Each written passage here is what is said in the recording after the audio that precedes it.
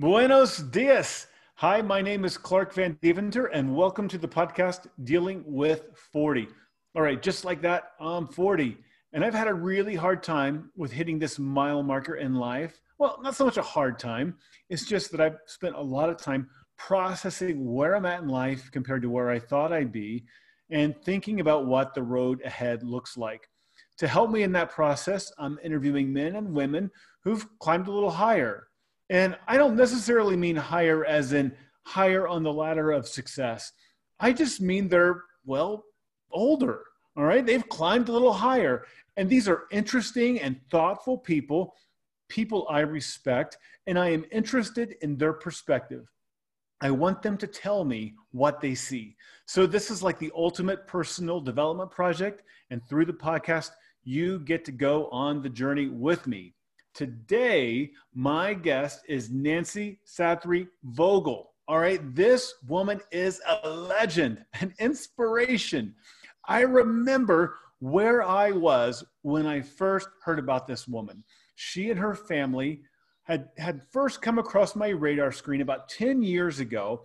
I was trying to figure out my life, which I guess is a theme, and I heard that this family had just completed a bike ride from Alaska to Argentina.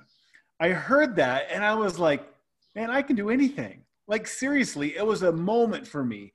And I figured if Nancy and her family could do that, I could design any kind of life I'd like to.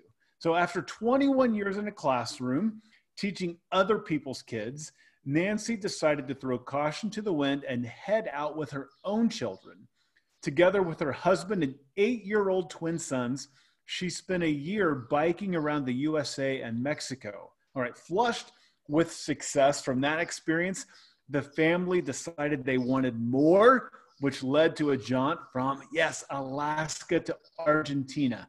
And after cycling more than 17,000 miles through 15 countries in 33 months, her boys earned the distinction of being the youngest people to cycle the length of the Americas. All right, Nancy and her family today, after their adventures, made their home in Boise, Idaho, and began enjoying the simple things in life, like turning a handle and having water magically appear. All right, they continued their atypical education until her boys entered university in 2016. Now, Nancy owns her own small metal shopping business, making and selling jewelry made from recycled copper. So after years of being online friends, a few years ago, I finally got to meet Nancy in person. I was in Boise on business and got to hang out with her at one of those community events where artisans set up. Her stuff, it's beautiful. Check it out, nancysathryvogel.com. I've got the link in the show notes, but don't go there yet. First, enjoy this conversation. All right, Nancy, welcome to the show. Hi, Clark. I am so happy to be here. This is fun, and it's interesting to have a conversation with you. Gosh, it was around the time I was turning 30 that you were wrapping up your bike ride, and I drew inspiration from you. And now here we are. I'm turning 40, and I'm again now. This time I have the benefit of knowing you and going, Nancy, inspire me again. Yeah, right. So tell me. I just gotta, if I can kind of push you back to when you were 40, and help me understand the way you were feeling at 40. Where were you in life? What was going on? Um, my twins were born when I was 37. So when I was just before my 40th birthday, my father died. Okay. And I think that the death of a parent is a real catalyst to look back over your life and kind of just reevaluate. You know, you look at your relationship with your parent that died, Mm-hmm. and you look at what was good about that and what was bad about that, and you say, oh, but I want to avoid those bad things with my own kids. And so it kind of drives you, and it's hard to see that until you actually lose your parent. Okay. So my kids were two. They were just barely two when my dad died. We were living in Ethiopia at the time. My husband and I were both school teachers. Mm-hmm. Um, and I kind of, I think that was kind of a dividing line for me.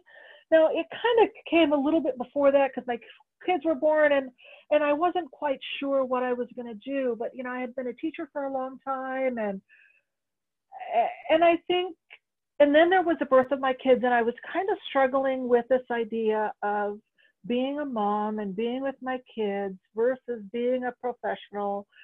I did take the kids were born in January, so then I didn't have to work the remainder of that school year. And then the next school year, I worked just half time. Okay. My school worked with me so I could go half time. So by now the kids are a year and a half, and I go back to school full time. And I was really struggling with that. And then my dad died. So, I just think there was that whole time period was a real shift for me in trying to figure out being a parent, having time with my kids versus being a professional. So, and I realized that you had kids earlier, so that, is probably going to affect things differently. But for me, that was that whole time period. yeah. So I'm really happy to have this conversation because I've always felt like in a lot of ways I relate to moms more than dads because for whatever reason, right? Moms tend to be the ones in marriages who put their career on the back burner to raise kids. They just do. And I did that, right? I would encourage more dads and moms to put their career on the back burner, like while their kids are young, and participate in that process, right? Of raising kids, and what an adventure, right? And they're only two once, right? And they're only three once, and so forth. Exactly. But talk to me about where you were with your career at around 37, 38, 39, as you started to spend more time being a mom and less time focused on your career. Were you struggling with that in terms of where you thought you were going to go versus where you are going now? Well, yes, very definitely. When I first started teaching, I was never one of these people who was, how do I even say it? Somebody who just completely poured themselves into their job. Yeah. I was a good teacher and I did a good job, but I was a special ed teacher, and I was warned very early on that special ed teachers tend to burn out really quickly. And so I was warned by other teachers that it was imperative as a special ed teacher, if I was going to survive as a special ed teacher, I had to have a very clear line between work and my personal life. Yeah. So from the very first time, when I very first started teaching, I never brought work home. If I had to stay in my classroom until midnight to get stuff done, I would do that, but I would not bring it home. Yeah. And I maintained that through my whole teaching career. I did not bring work home. So I was one of these people that I always had a very clear distinction. I never allowed teaching to completely take over my life. But I did, I would see other people, other teachers, then their lives were consumed with teaching, and they were so passionate about it and so driven. And I never was. I mean, it was a job, and it was always a job. And I enjoyed it, and I enjoyed my kids and all of that, but I never allowed it to take over my life. But there was always this internal dilemma of, am I not a very good teacher because I'm not allowing this to take over my life? Is that what makes a good teacher? Is a good teacher one of these people who lives and breathes teaching? And and so there was that definite internal dilemma when Mhm. my kids were really small. In fact, yeah, when they were two, it was like right after, I think it was right after my dad died that I got my master's degree. Um, and and so there was this dilemma of um, I should be more passionate or more focused, and I'm really not. There's other things that I like as well. And you, And so yeah, there was definitely that dilemma, that trying to figure out where is that balance. right. And I mean, you can be modest, but you can also just be, um, you can be modest, but you can also be honest. And what I mean is, I'm sure, Nancy, like you're looking around and you're like you understand you're a high capacity person, right? You're smart, you're talented, you're capable. And so you could clearly have chosen to like totally throw yourself in education and and have succeeded down that path. And as someone who like probably wants to, who has like this internal, you're talking about this like internal dilemma, right? I'm thinking that this internal dilemma you're talking about is you wanting to make the most of your life and thinking, am I supposed to be making the most of my life teaching, or is it other things? Is that right? Well, yes, our society tells us that we have to be the best. We have to exceed. We have to, success isn't just being good. Success is being extraordinary. And so,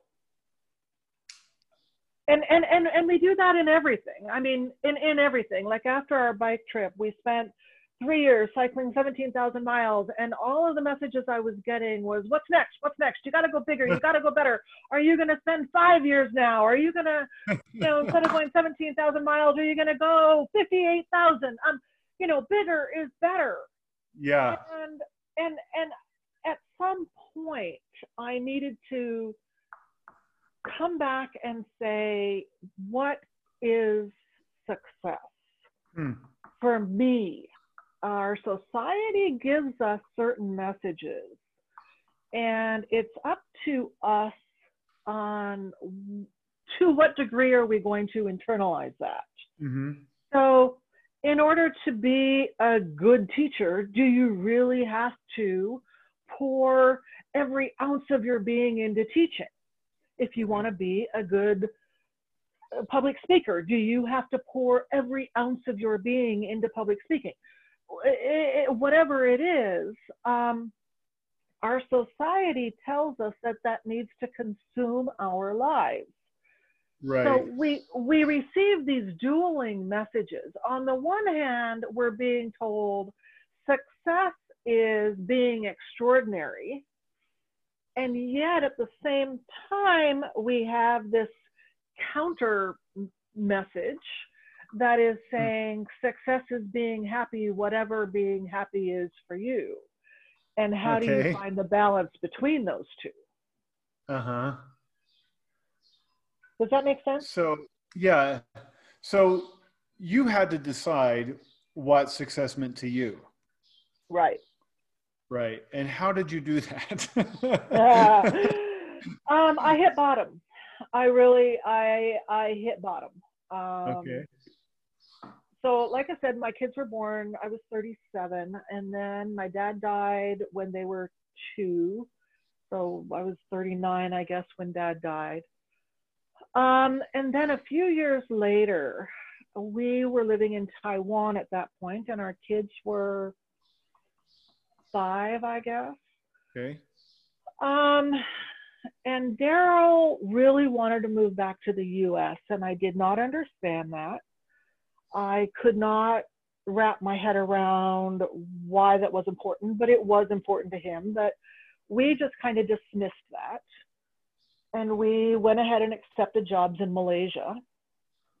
And then we were back in Idaho for the summer before we moved to Malaysia to take this new job. And literally 12 hours before our plane was leaving for Malaysia, my mom woke me up in the middle of the night and asked me to take her to the ER, and she was diagnosed with kidney cancer. Oh. So then I didn't know what to do. You know, my dad was already gone. Now my mom has kidney cancer. I'm starting this new job in Malaysia. What do I do? I was literally packing the suitcase with my stuff on one side of the suitcase and John and the boys' stuff on the other, so that if I decided at the last minute not to go, I could just pull my stuff out. It was just, you know, it was just this mind trip. Everything was crazy. And I ended up going to Malaysia, and then we started down this road where everything that could go wrong did go wrong. Our shipment was delayed. My classroom, I ended up, they were shuffling teachers around, so I didn't get my classroom until literally the morning that school started. Half an hour before kids were arriving, I got my classroom. So I started the school year, my classroom itself was unorganized, my house, I didn't even have my shipment yet, and so when I finally got that was unorganized. 2 weeks later, Daryl fell and he broke his arm, so then he had a cast, so then I had to help him with all of these things that he normally would have been independent with. I mean, things like bathing and eating, I had to help him, and so that was hard. And then this kid, 5 years old, he's got 6 years old, I guess, up at this point, big cast on his arm, and then he gets really, really, really sick. I'm talking like high fever, like 105, 106 for days on end. I'm taking him from one doctor to another in a foreign country. And every doctor keeps saying, oh, it's just another virus. It's just another virus. And of course, in my mind, I'm like, my 6-year-old kid is just getting virus after virus. Why? There's got to be something systemic going on. In the middle of all of that, I get a really bad case of pink eye. So you know, you get the idea. We can laugh now. We can laugh now, but at the time, I don't think I've ever shed as many tears as I did then. You know, it was bad. We finally, after, oh gosh, it was probably 7 weeks or so of Daryl being sick. This kid, he's only 6 years old anyway, and he lost 20% of his body weight. And he was finally diagnosed with pneumonia. We got treatment for it, and that was fine. So so by now it's mid-November, and I'm finally like, okay, I can now finally start to settle down. I can get my life together. I can figure out what's going on. And then Christmas break arrived. We went to Burma, and that's when the big Asian tsunami hit. Oh. And we were up in the mountains when it hit, but it was the biggest earthquake I had ever felt. And a couple of days later, we got down into the capital city in Burma, and I heard about the tsunami, and my immediate response, I mean, immediate, as soon as I heard it, and at the time they were only saying something like 3,000 people had died. But my immediate response was, I have to contact my mom. Now, remember, my mom was at home. She had had her kidney removed, and I was already feeling guilty about not being here with my mom.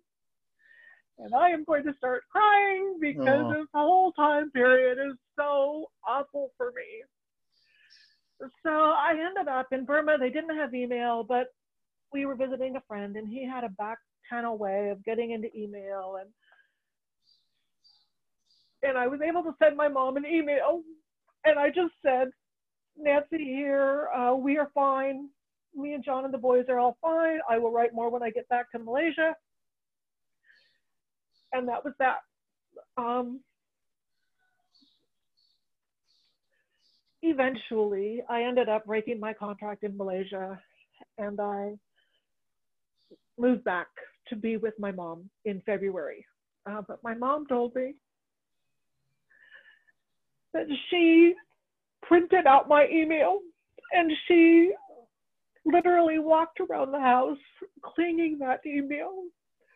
And every time she would see the images of this tsunami, she would think, Nancy and the boys are fine. Nancy and the boys are fine. Nancy and the boys are fine. And I think that was listening to the pain in my mother's voice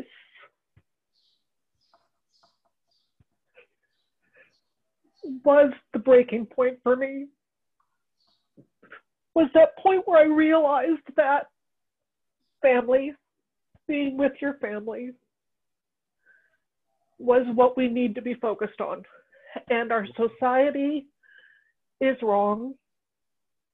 All of these pressures in our society are wrong. I know that as Americans, we so often show disdain for these other cultures that value family. Uh-huh. And I think that we are wrong on that. And like I said, it took me really hitting bottom before I realized that. But it's important. It's important. And as Americans, we are taught that we need to go where the job is. Mm-hmm. And maybe that is not what we should be doing. Maybe what we should be doing is saying our families really are the most important thing. And anyway, that was kind of the springboard. And at that point, you know, the rest of it, everything kind of just changed. So for you, that's the moment, right? Or it's you can look back maybe and go, that's the moment where you just decided I have to live differently. You know, it wasn't necessarily that clear at the time. Mm-hmm. I was still teaching. I was teaching in the U.S. Uh-huh. I taught here I didn't teach here very long. I taught a year, and then my father-in-law, so John ended up moving back to the U.S. and we were both teaching, and then his dad died. And I think he went through this whole evaluation about, you know, what do I want out of life, or out of his relationship with his kids, I think.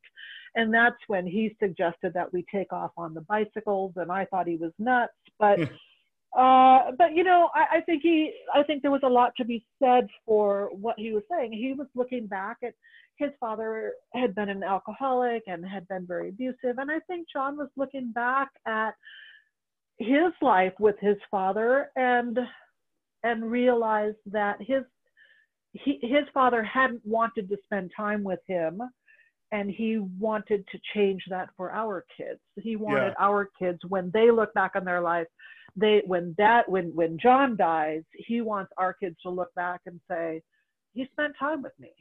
And so it was, you know, for me, hitting bottom was kind of that time in Malaysia with all of that going on.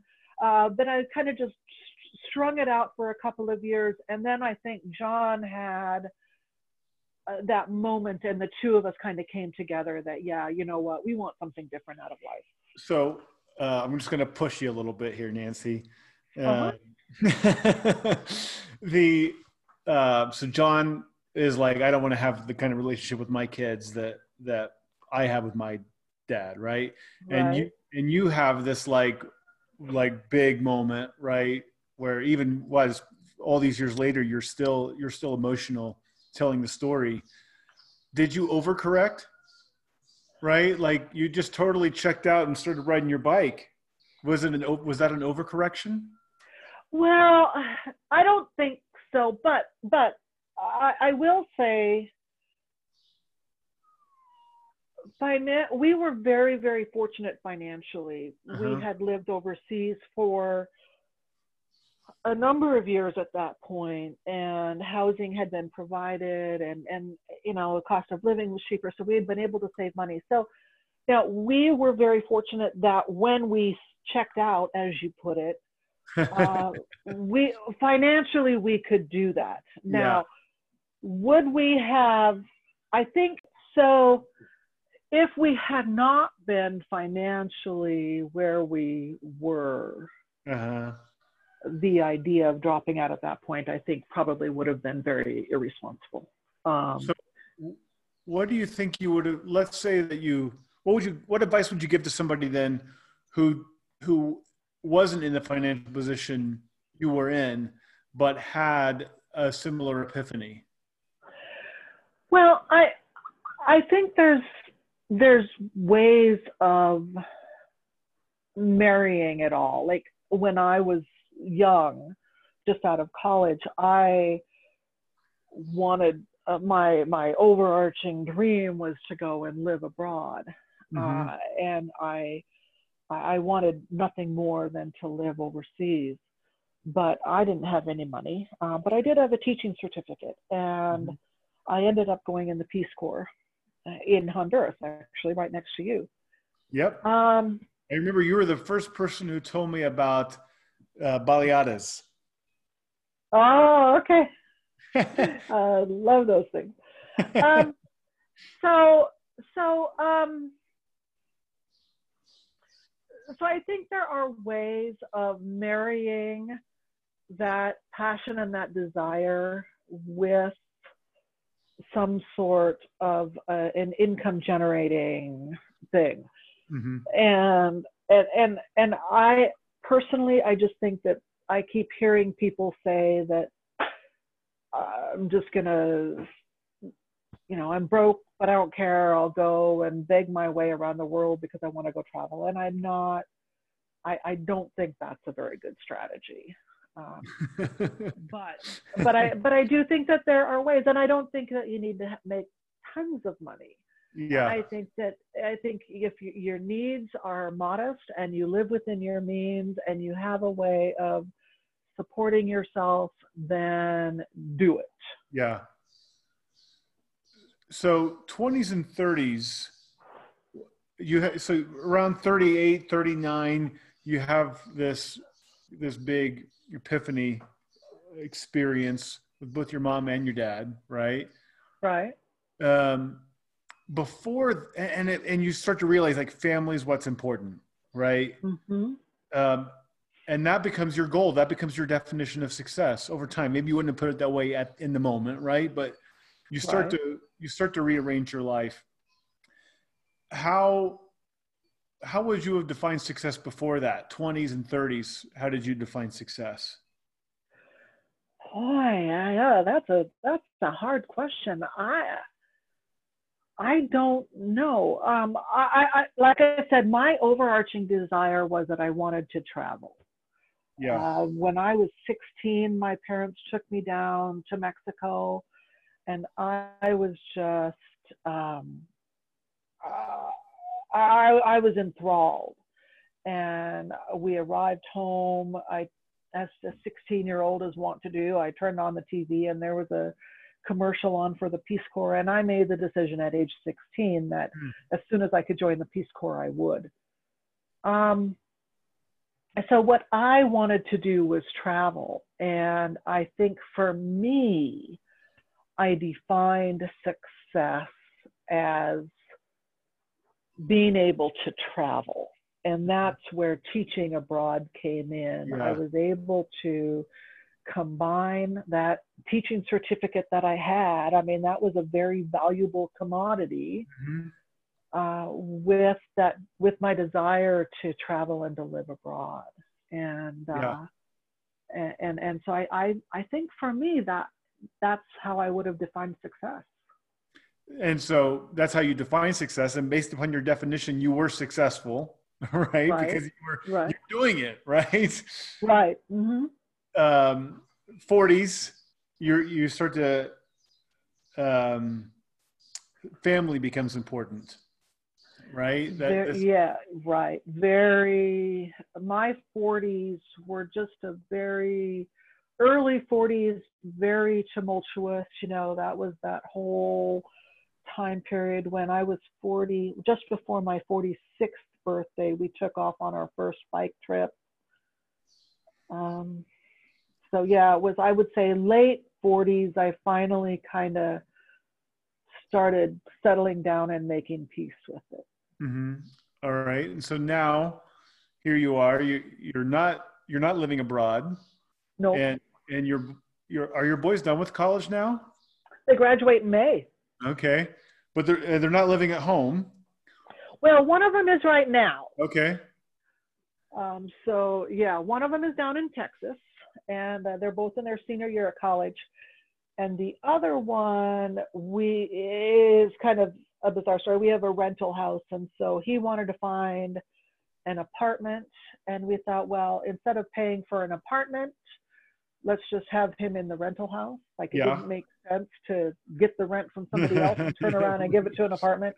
So he was living in the rental house, but we ended up just fixing up the house, and new tenants just moved in last week. So he is now living here until he graduates and figures out what he's doing. But So, yeah. but obviously you spend less time with your boys now than you did when you were biking from Alaska to Argentina. Obviously, yeah. Mm-hmm. So how do you define success now? What's success look like for you now? Success now is waking up in the morning and looking at those next 15 hours and saying, what I do with this day ahead of me is what I want to do. Uh-huh. Now, right now, I make jewelry. I go out for long walks in the foothills above Boise. And I love that. Yeah. But if at some point I wake up in the morning and say, this is not meeting my needs anymore, I want something else, then it is time to make that change. Yeah. So it's the freedom, the ability, and the belief that you can do that. Yes. And that's huge. Having the ability to do it is one thing. Mm-hmm. But I think, and I am so thankful that I know that it is possible to go anywhere in the world. Mm-hmm. I'm not afraid of that. And that's huge. That is hugely freeing when you know that that is a possibility. And whether you choose to do it or not is Right. largely irrelevant. But knowing that you can do it is huge. So you've done amazing things, right? Even to be, I mean, I know a bit about your background, and cycling around India and just all these. You can clearly just get an idea in your mind and do it. Okay. Right. So I think that if you had chosen to throw yourself into a teaching career or some other career, that you would have been equally successful in another way, right? In a different way.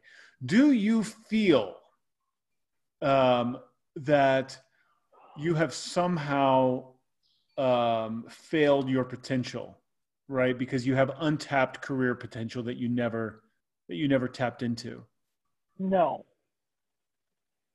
Okay. Follow-up question then. All right. So there's that line that nobody says in their deathbed they wish they'd spent more time at work, right? Mm-hmm. But is that because most people, not you and me, Nancy, but most people spend so much time at work?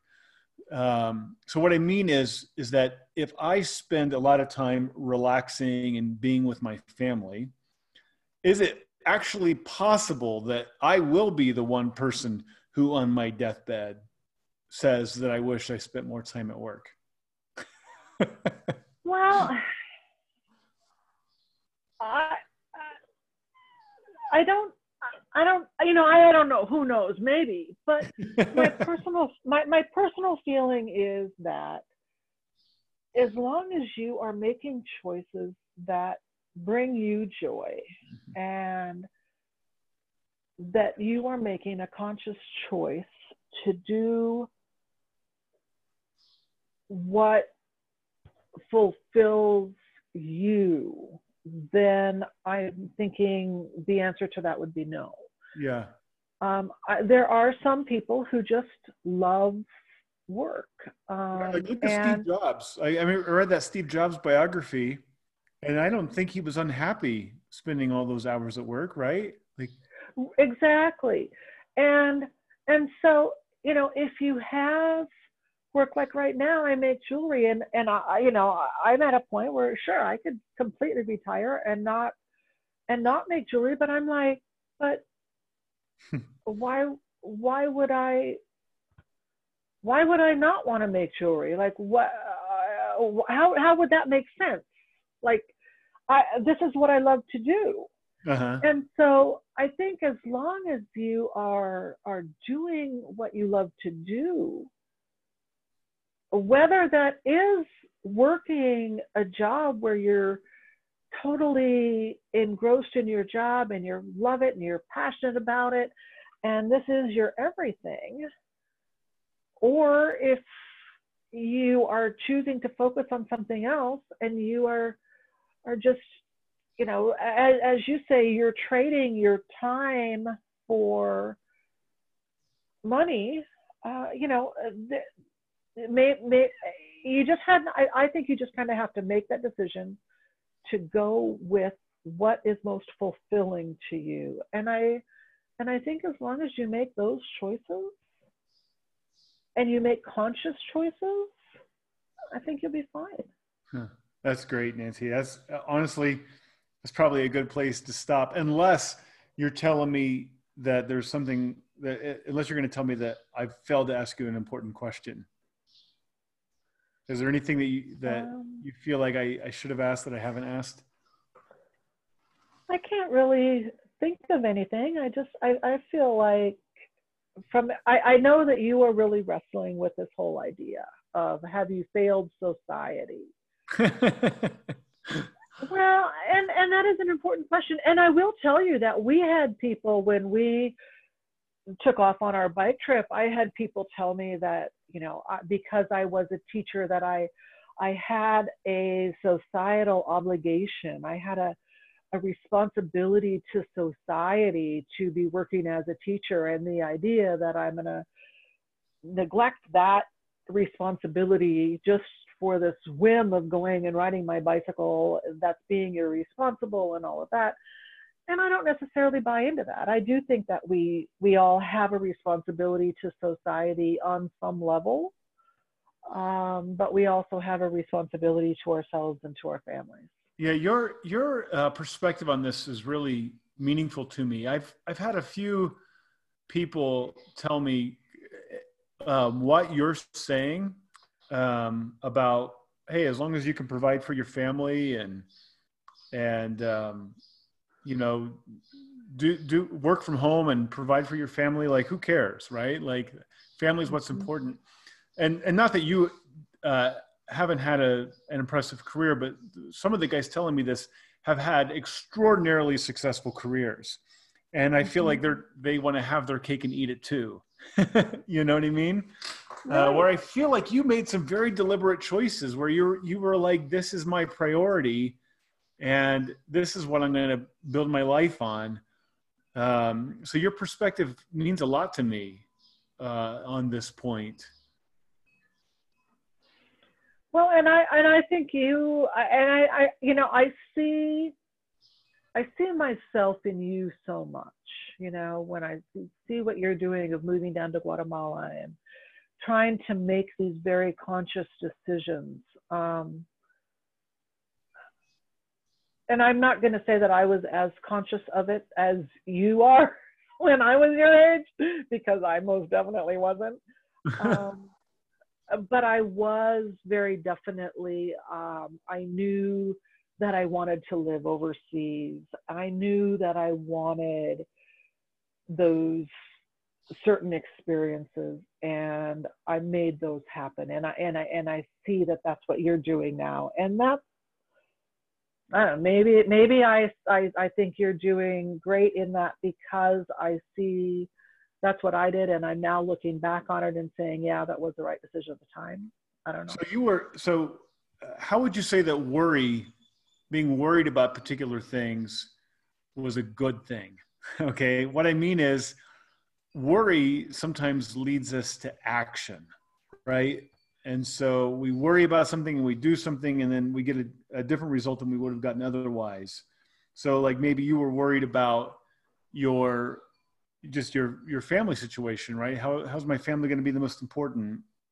Would you say worry led you to action, and then that action created the life that you wanted? Or am I giving you too much credit? I think you're giving me too much credit. I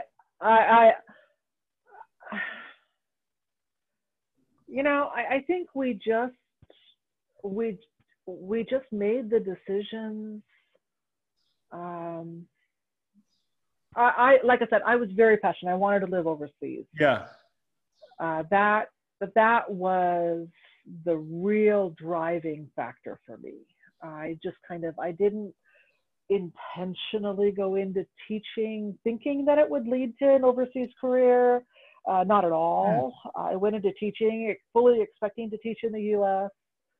And it just ended up being a good match for that. So basically nothing that we did was intentional in that regard. Yeah. It was intentional in, I want this experience. I mean, when we went and we spent a year cycling around Asia, India, Pakistan, Nepal, Bangladesh. And I literally spent every penny I had. I had to borrow some money from John in order to get home.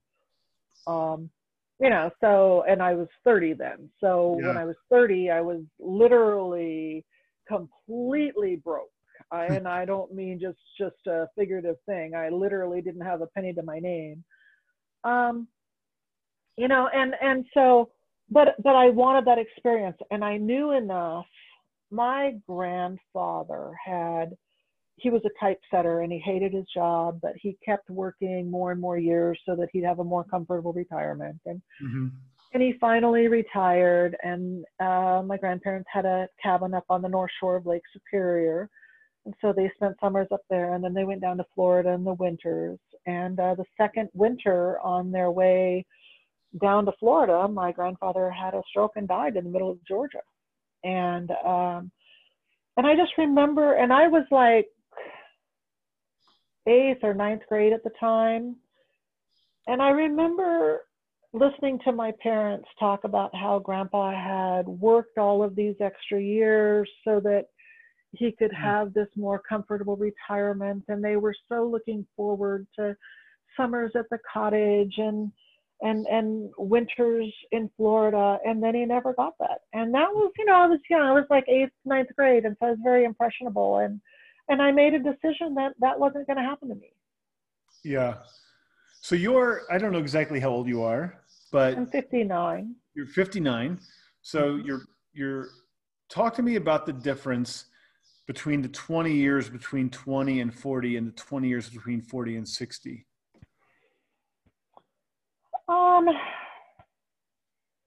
Between 20 and 40, again, I knew that I was young. I knew that I was strong. I knew that these were the years when I could do all the physical stuff. Uh-huh. So I went in the Peace Corps. I traveled around South America. I moved to the Navajo Nation, and I spent 3 years teaching on the Navajo Nation. I biked around Asia. So I just love the layers to your story. Like it gets more interesting than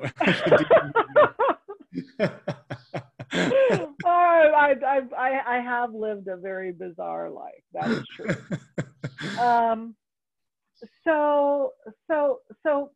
And then I got married when I was 30 and 31. I got married on my 31st birthday. So I would say those years, but I knew, and maybe that was because my parents had drilled it into me. Maybe it was because of my grandfather. I don't really even know, but like a real driving factor for this bike trip around Asia was because I knew that biking around India was not something I would be able to do when I was 60. Huh. If I was going to do that, I had to do it when I was young. And so I did. Uh-huh. And then 40 to 60, of course, I was 37 when my kids were born. So of course that, the first part of that was just really geared toward the kids. Well, most of it has been. The kids are just now graduating from college. And so those years were more focused on the kids. So I would say my younger years were being wild and adventurous and being out there doing crazy stuff. And then 40 to, that doesn't sound right because it's in these years that I was out riding my bike from Alaska. Yeah, exactly. That's what I was going to say. So maybe there's more energy after 40 than a lot of people think, right? Well, I was 40. Let's see, when we left in 2008. So I would have left for the Alaska to Argentina trip just before I turned 48. Wow. So yeah, 40 is not exactly the end of your physical capabilities. No, not and not everyone wants to ride their bike from Alaska to Argentina. They right? Don't? Some people just want to go on like one hike. I mean, I'm into the idea of Alaska to Argentina by bike. I'm not sure that I could get Monica to do it with me. Yeah, that's the tough one, isn't it? I would love for her to just drive along with me and meet me, at the end of every day. She could do whatever. Yeah, that could be interesting. Could be. Put it on the list. Put it on the list. Yeah. Yeah. All right, Nancy, this has been great. I really truthfully appreciate your time and perspective. And hey, by the way, to everyone listening, you can remember, check out Nancy's website. That is NancySatryVogel.com. The link is in the show notes. She's also on Twitter at Family on Bikes. That's still your Twitter handle, right? At Family on Bikes? It is. Are you active on Twitter? I'm not very active on Twitter anymore. I'm not either. But maybe, I don't know. Who knows? Well, you can find her. Or if you can't find her, you find me and I'll find her for you. Yep, exactly. Yeah, I've been doing more on Instagram with my jewelry. That's right. I follow you on Instagram. And my Instagram is nsatryvogel jewelry. So. All right. Hey, Nancy, thanks so much. Okay, thanks, Clark.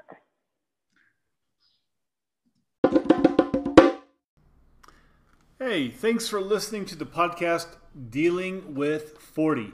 I'd love to hear from you. Seriously, I want to hear about you, all right? Your questions, your issues, your struggles, your answers, all right? What you figured out. Where do you find rest? Where do you find peace? Hey, and if you have people you'd love for me to interview on the podcast, please reach out. All right, so my personal email, clarkvand@gmail.com. That's Clark Vand, C-L-A-R-K, V as in victory, A, N as in Nancy, D as in David, clarkvand@gmail.com. All right, you can also go to dealingwith40.com. That's dealingwith40.com. I'd love it if you'd share this podcast on social media. Share it. And can I suggest the hashtag dealingwith40? Just share it and tag it. Hashtag dealingwith40. And please leave a 5-star review of this podcast on iTunes or wherever you're listening. All right, if you go to dealingwith40.com, you can sign up to receive email updates from us as this project grows and evolves. We'll see where it goes. If there's something you're looking for, if you've got an idea, please let me know. Again, email us clarkvand@gmail.com. All right, this podcast is a declaration, a plea, an invitation. All right, it's a declaration to live and seek my destiny, a declaration to become the very best version of myself and to do great things. It's a plea that you would please be patient with me and with others. I have issues. I'm insecure. All right, please give me grace and know that if I say something foolish or do something wrong, my heart's in the right place. All right, and remember this of others too. Be kind. I'm guessing that you have your issues too. So please let us affirm one another. Like, I think we probably all spend enough time condemning ourselves. And this is an invitation to join me on the journey. Lean in with me. Share the lessons that you have learned, the perspective that you have gained. Listen to the wisdom shared by the people I interview as a part of this project, and commit to being the very best version of yourself. All right, so remember, hashtag dealingwith40. All right, and sign up for email updates at dealingwith40.com. And again, I'm here for you. If you're processing this stuff as well, reach out and let's connect. All right, that's it. Have a great day.